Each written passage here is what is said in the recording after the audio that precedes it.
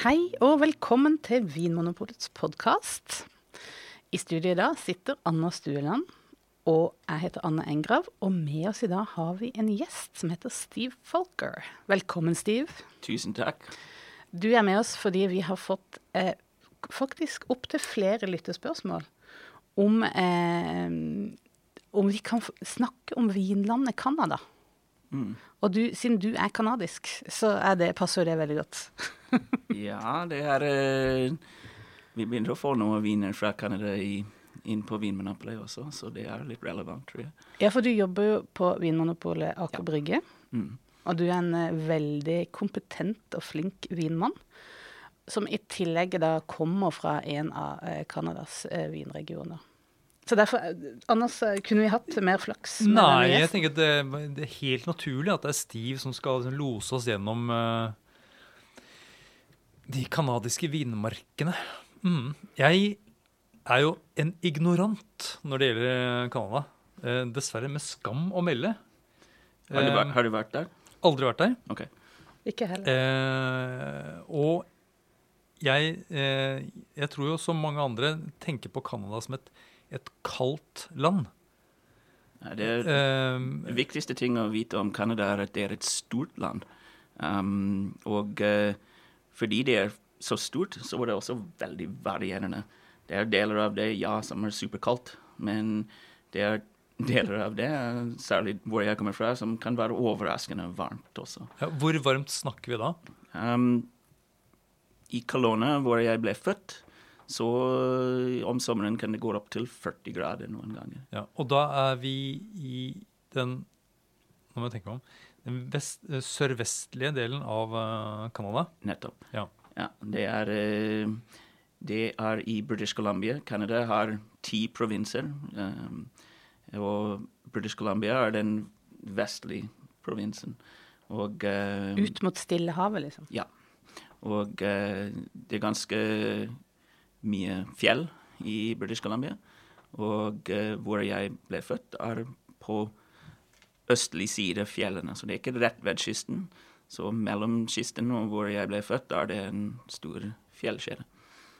Nettopp. Og det gjør at der blir det en sånn gryte nesten, der blir det varmere Ja, det kommer masse vær inn fra Stillehavet, og på vestside av de fjellene, I en liten by som heter Hope, for eksempel, hvor Sylvester Stallone filmet inn First Blood. Hope, BC. Der det veldig mye regn.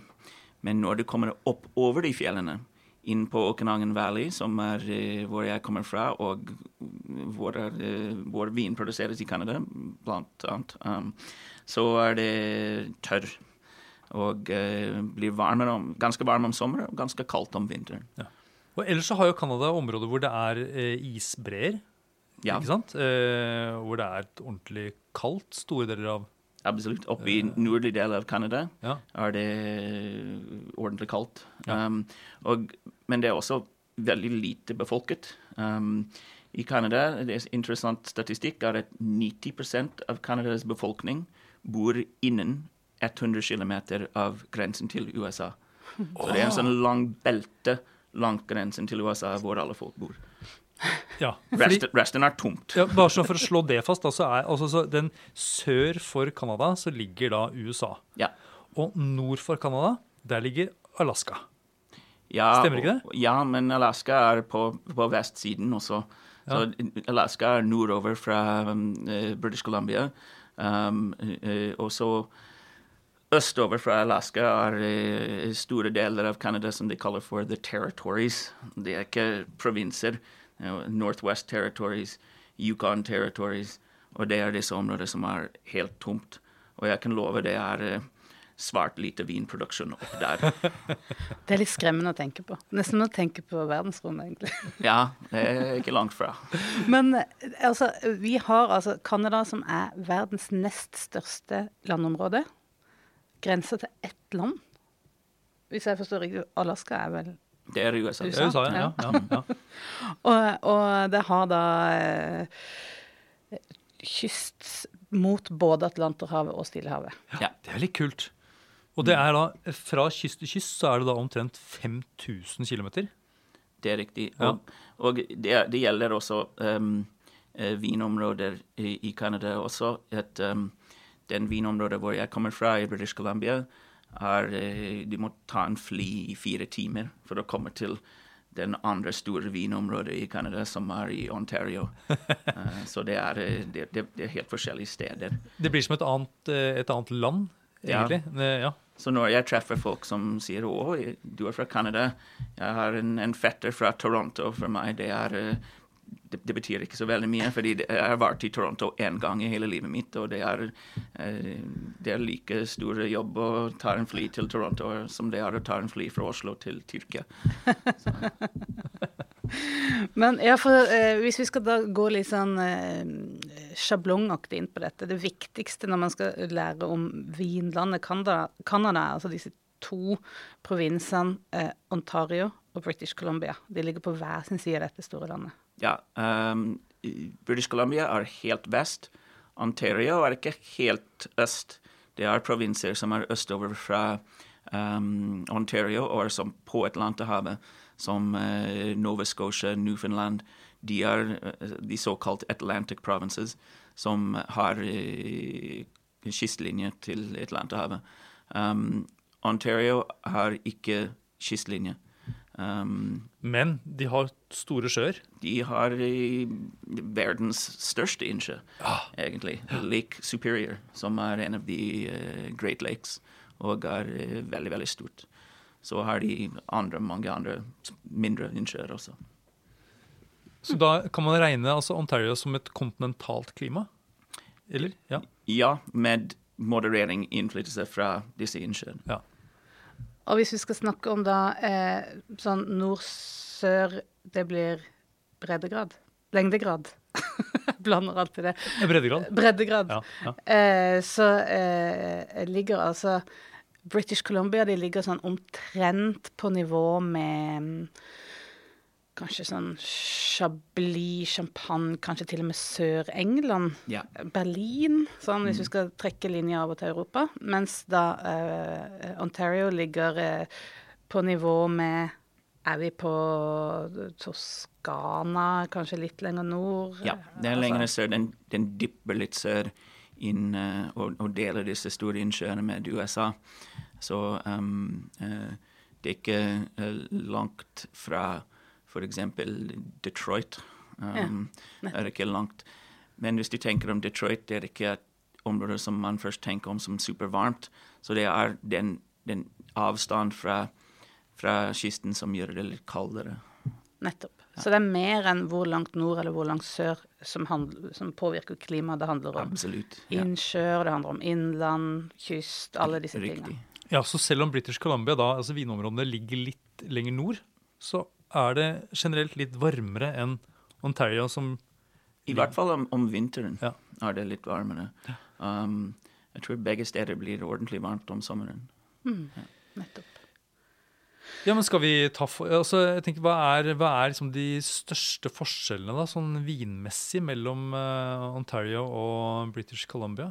Jeg tror det som kanskje viktigst å nevne der at British Columbia ikke helt så kjent for produksjon av eisvein som Ontario Det en stor del av Ontarios vinproduksjon eller en viktig del, i hvert fall, internasjonalt sett. Og det liksom Canadas claim to fame?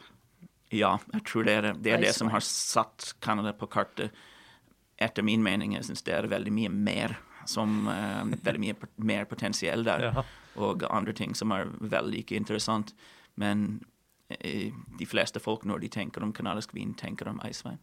Ja, og det jo sånn at Canada produserer da mer i eisvein enn det som produseres ellers i verden av eisvein. Ja. Så de jo liksom, de de største. Ja.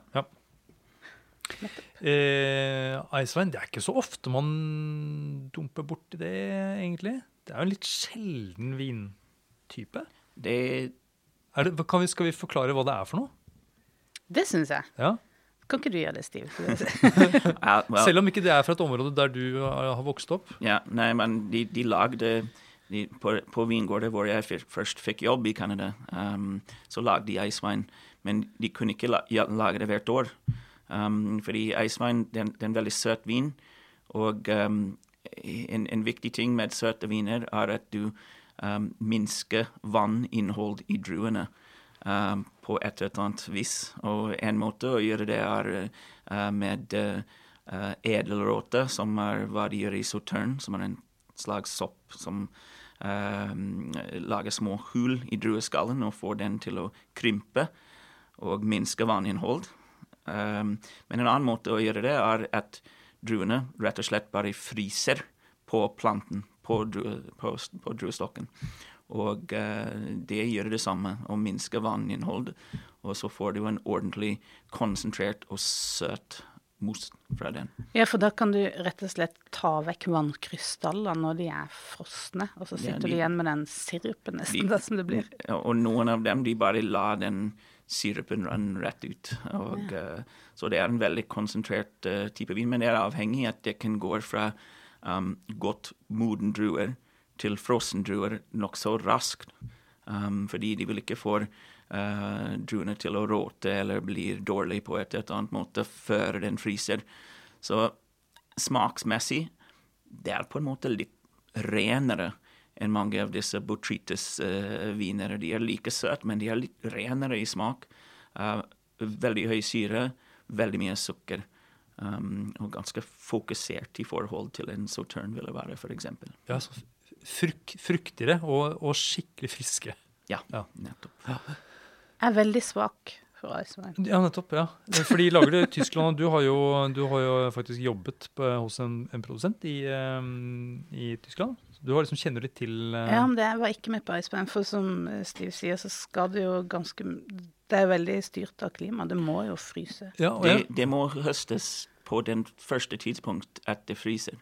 Så jeg husker det igjen, da jeg jobbet på vingård i Canada, så var det slik at, ok, nå det midt på natten, nå det frossen, nå må vi høste de druene. Så det ville være, når det begynte å bli kaldt, så vil de ha en gruppe folk for å plukke druene klar for å gjøre det. Som ligger da, nettopp, klar for å plukke, nesten som brandmenn på en brannstasjon. Når alarmen går, så stormer man ut. Og det må plukkes på minus 8 grader. Ja, for det det som så kult, at Kanada, Østerrike og Tyskland, som da liksom de tre store nasjonene når det gjelder eiswein, de har da blitt enige om et sånt felles regelverk, et eiswein-regelverk. Og det jo da som minus 8 grader, liksom det skal plukkes på minus 8, og så holder man da druene frosne til man har presset druene.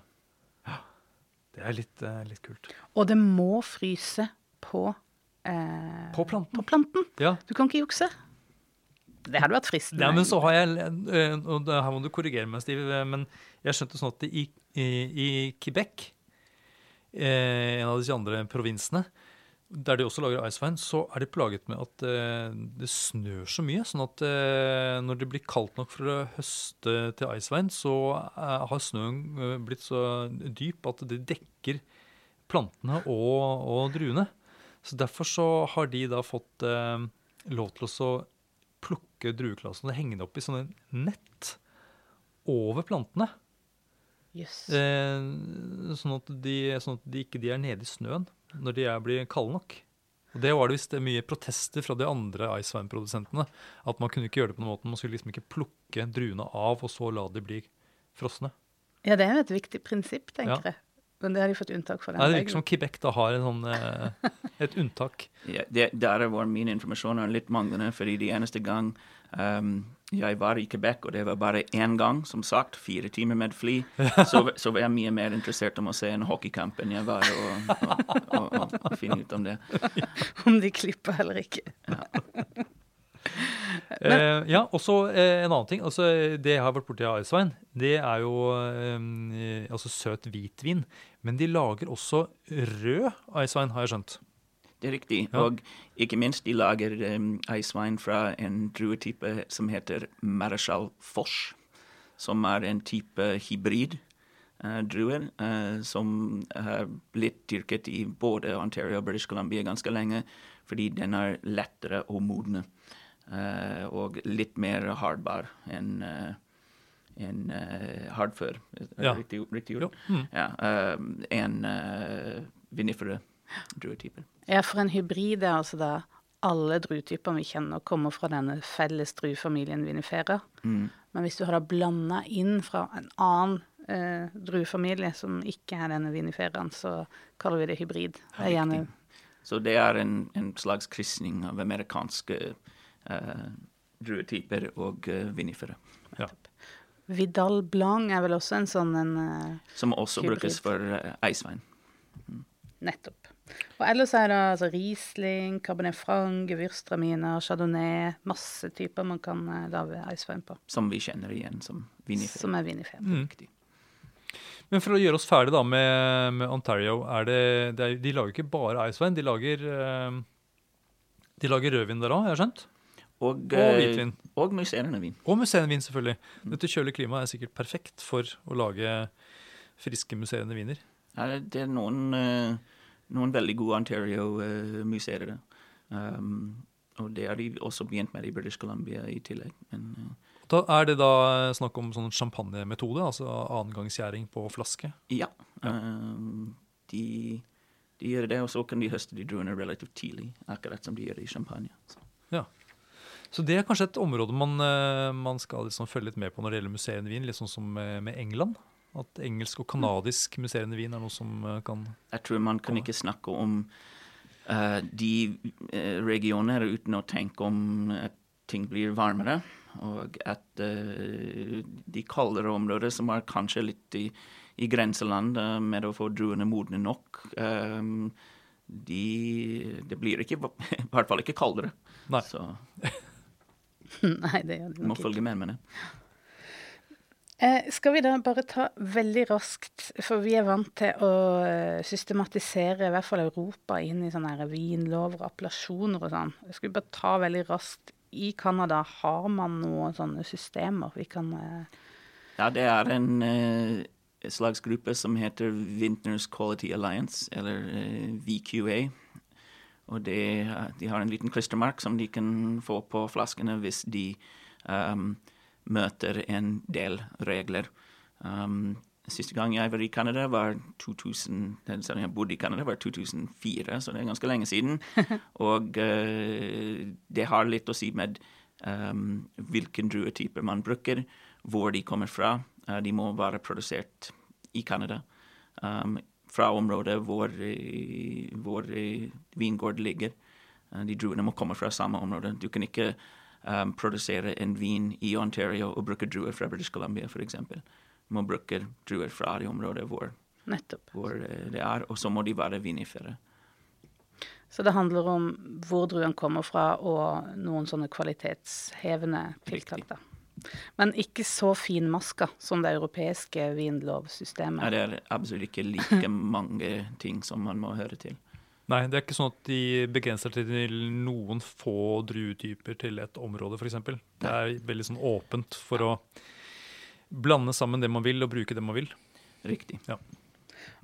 Og så har jeg skjønt sånn at hvis du da ikke tilfredsstiller disse kravene til en sånn VQA, så kan du sette Product of Canada, hvis druen kommer fra Canada. Men at man også har en tradisjon for å kjøpe både most og druer fra andre steder. Gud vet hvor, må være USA da. Ja, men man kan sette Product of Canada fra nesten alt som er produsert i Canada, så det har ikke så mye å si. Nei, nettopp. Men du nevnte også et navn, en Joe Busnardo. Man kan ikke snakke om sånn vinhistorie som det er i British Columbia uten å snakke om Joe Busnardo.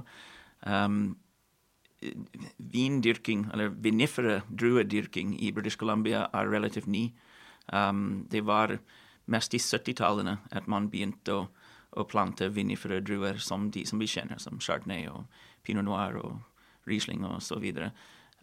Og den første som plantet vinifere druer i Okanagan Valley var Joe Busnardo. Han var en italiensk innvandrer. Han var en av de første som satte opp en som ble en vinprodusent i Canada, hadde en vingård som heter Divino Winery, og han produserte veldig mange forskjellige druetyper, noen av dem mer vellykket enn andre.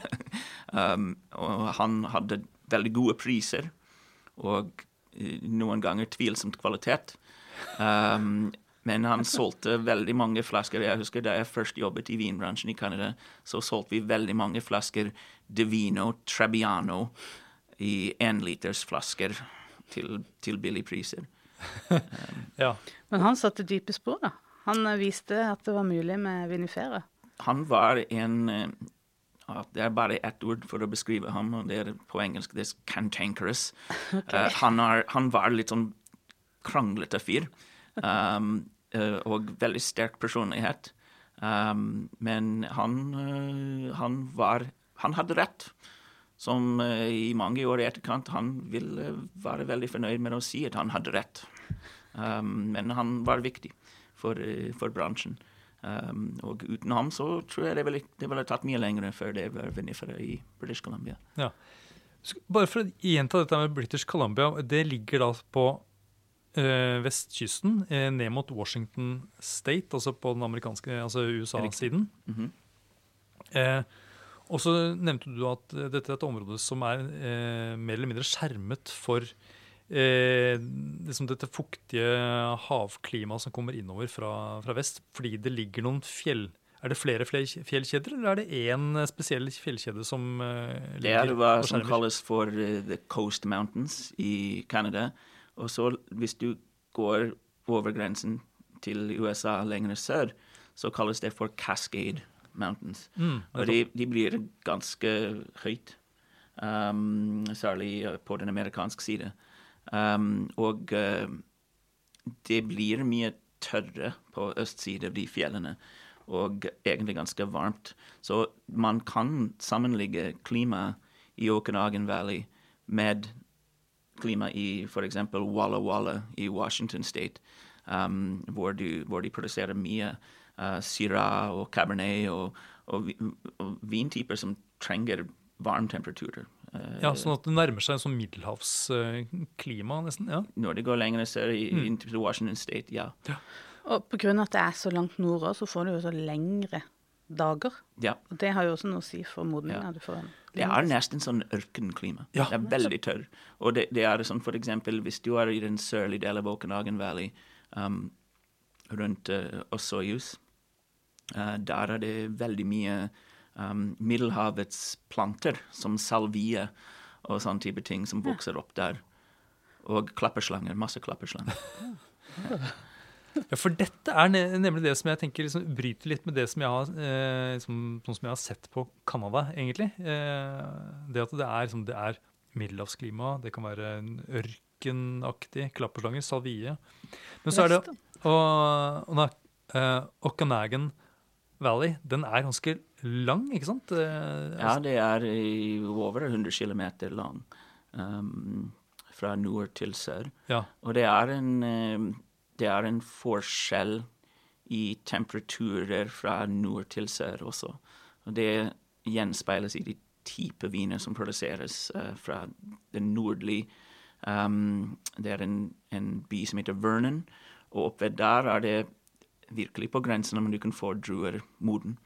Så de produserer mye tysk-lignende druetyper, mye Riesling og sånn fruktig type viner der. Og så når du går lenger sør mot Osoyoos, så er det mye mer rødvin og mer sånn varmere forhold.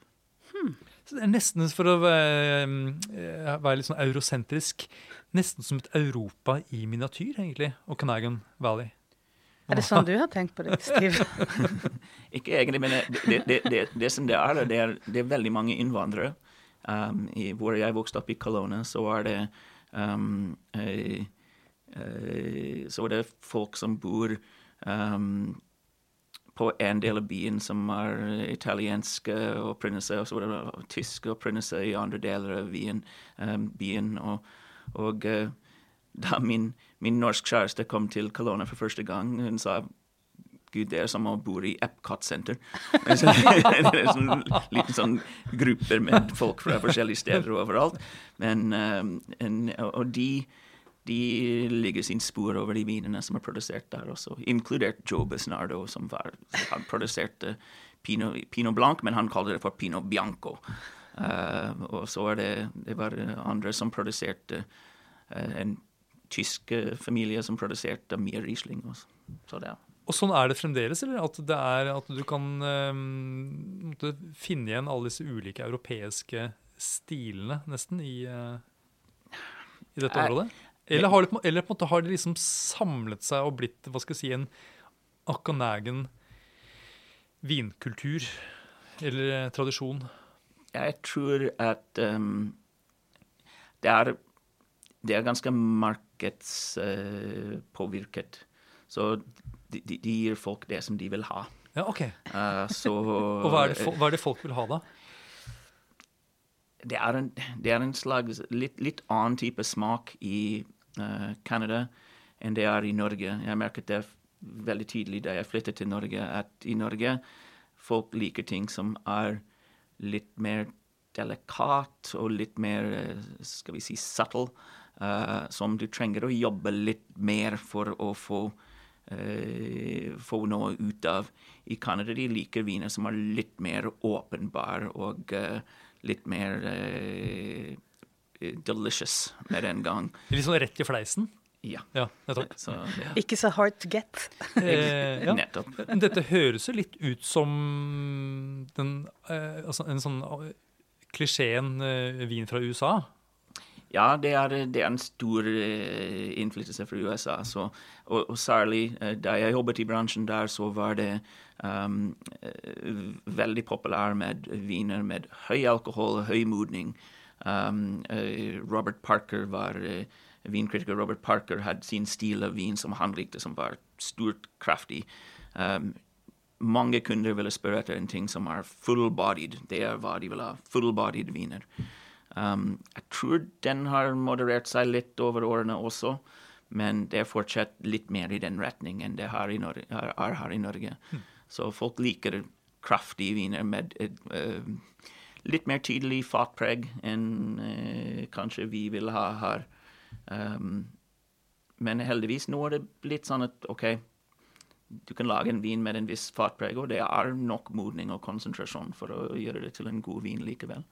Ja, for det når jeg ser nå at det kommer liksom viner fra Okanagan til Norge for eksempel, så det gjerne litt i den der kjølige stilen, kanskje Pinot Noir, og jeg tenker jo ikke på det som sånn der rike, svære...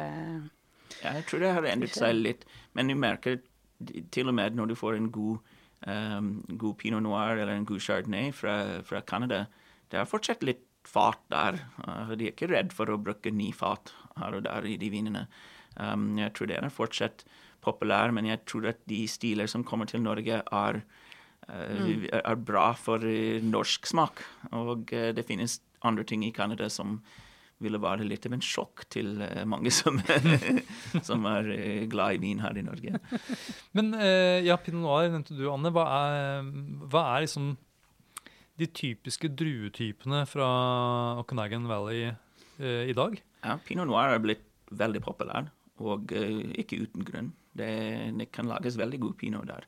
Det en vanskelig drue å dyrke, men det noen dyktige folk som gjør en god jobb med det, så det finnes god pinot. Hvordan vil du på en måte karakterisere stilen av Pinot Noir fra dette området, hvis du skal liksom si noe om det? Hvis man tenker at de første plantene blir plantet i 70-tallene, så var det litt kort tid for å utvikle en egen kanadisk stil. Men man kan sammenligge det litt med kanskje Oregon til en viss grad. De litt mer åpenbart fruktige enn viner fra Burgund, men samtidig de kan ha litt dybde og jordsmonnspreg på de beste eksempler. Så jeg tror det en god fremtid for Pinot Noir fra Canada. Og de blir jo fullmodne druer der. Ja. Så det jo ikke noe sånn undermodent grønt. Det ikke det i det hele tatt. Tvert imot, det kan, hvis det et problem, så det at det kan bli litt for moden. Det også en annen druetype som personlig jeg synes var veldig bra da jeg var der, fremdeles lager gode viner, og jeg tror har litt av en fremtid, og det Pinot Gris. Det finnes noen veldig god Pinot Gris fra Canada. De har jeg dessverre ikke sett så mye av i Norge. Jeg håper at det kommer en dag med noen Pinot Gris fra Canada, for jeg tror det en god klima for det. De kan lage nok så friske og livlige eksempler av Pinot Gris, som jeg tror har potensiell der. Ja, det litt rart. Pinot Gris jo en sånn drue som nordmenn kanskje ikke har sånn spesielt forhold til egentlig, og de som kjenner til det forbinder det kanskje med litt enkle viner. Sånn Pinot Grigio, liksom. Ja, nettopp. Men jeg vet at Oregon i USA, de også dyrker mye Pinot Gris. Og der også liksom produsentene, noen velger liksom å lage mer seriøs vin av det, og det kanskje sånn i Canada også. Og det ikke rart at Oregon produserer Pinot Gris og Pinot Noir, og at man kan sammenligge det med viner fra Okanagan, fordi de har litt igjen det samme forhold, den samme Cascade Mountain fjellskjede går hele veien ned inn på Oregon. Så Willamette Valley i Oregon også mye varmere enn mange folk tror. Og det stor forskjell mellom dag- og natt-temperaturen, og det noe som Pinot Noir liker veldig godt. Ja. Så Pinot Gris, Pinot Noir, noen andre druer? Chardonnay har blitt populær også. Igjen der det det en tendens for folk å like viner med en god del eikefatpreg. Ja, men det jo godt. Ja, men litt fat på Chardonnayen, jeg synes det ganske godt. Det viner som minner litt om litt sånn burgunderaktig. Absolutt. Jeg synes også det verdt å nevne at du sier du har jobbet i bransjen, og at du har jobbet i en vinbutikk i Canada. Ja. For det jo monopol. Det ikke det? Sånn som i Norge? Det en monopol i Canada, men vi har disse 10 provinser, og alle de provinser har forskjellige regler. Og det faktisk noen provinser som ikke har monopol. Men British Columbia og Ontario, hvor de dyrker vin, de har monopol for salg av vin. Men i British Columbia så har de også privatbutikker ved siden av de statlige bedrift. Så det en interessant situasjon. Et sånn parallellsystem. Det det. Og det litt forskjellige regler med når ting åpen. For eksempel hvis du vil kjøpe vin på en søndag, så kan du kjøpe det fra en privat butikk. Men du kan ikke kjøpe det fra monopolen. Men når du jobber i en sånn privat butikk, hvordan, da du kom derfra også til Norge og begynte å jobbe i et vinmonopol her, hva tenkte du, hva var likt, og hva var det som var forskjellig? Den største og viktigste forskjell vinmonopolet har en slags etiske retningslinjer som vi ikke hadde i privatbutikk. Ikke for å si at vi var uetisk, men det mye mer salgspress. Det sånn, ok, vi har en palme, den vinen bak på lageret, så kan du ikke bare selge litt av den i dag. Var litt tyri i Canada. Og det synes jeg jeg likte ikke det. Så det var veldig fint å komme til Norge, hvor man kan snakke om de vinene som man egentlig har tro på, og man kunne være litt mer fri for å ha gode samtaler om vin med kundene. Det fint. Det hyggelig å høre, synes jeg. Nå har vi snakket om vin. Det jo da fristende å snakke litt grann om mat også. Absolutt. Og der også har jeg jo forsvinnende lite kunnskap om kanadisk mat. Kan man si at lønnesirup, det kan man vel regne som en sånn kanadisk spesialitet, men det jo ikke en matrett i seg selv. Nei, men det det viktig, og det finnes overalt. Den dukker opp i uforventet steder. Som hva da? Hva liksom det rareste stedet du har kanskje ikke funnet lønnesirup, men blitt utsatt for? Det dukker opp veldig mye på frokost, på pannekaker, men det en kombinasjon av lønnesirup og bacon, som en kombinasjon som